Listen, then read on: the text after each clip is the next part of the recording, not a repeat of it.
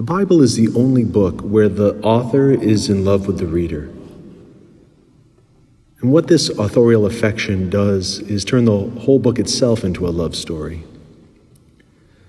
The love of God for us as people, it's the central focus. It guides and shapes the book of the prophet Hosea, which has been the first reading at Mass throughout this week. Now, there's more than one kind of love story. The story that Hosea tells, it's of a love that's repeatedly spurned, a love that's not returned and reciprocated, but rather rejected. The more I called them, the farther they went from me, mourns the prophet in today's reading. And yet, God is like a hopeless romantic.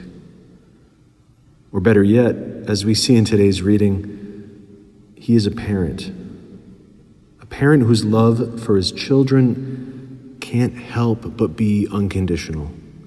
Despite our failing repeatedly and falling into sin, he can't help but love us and take us back.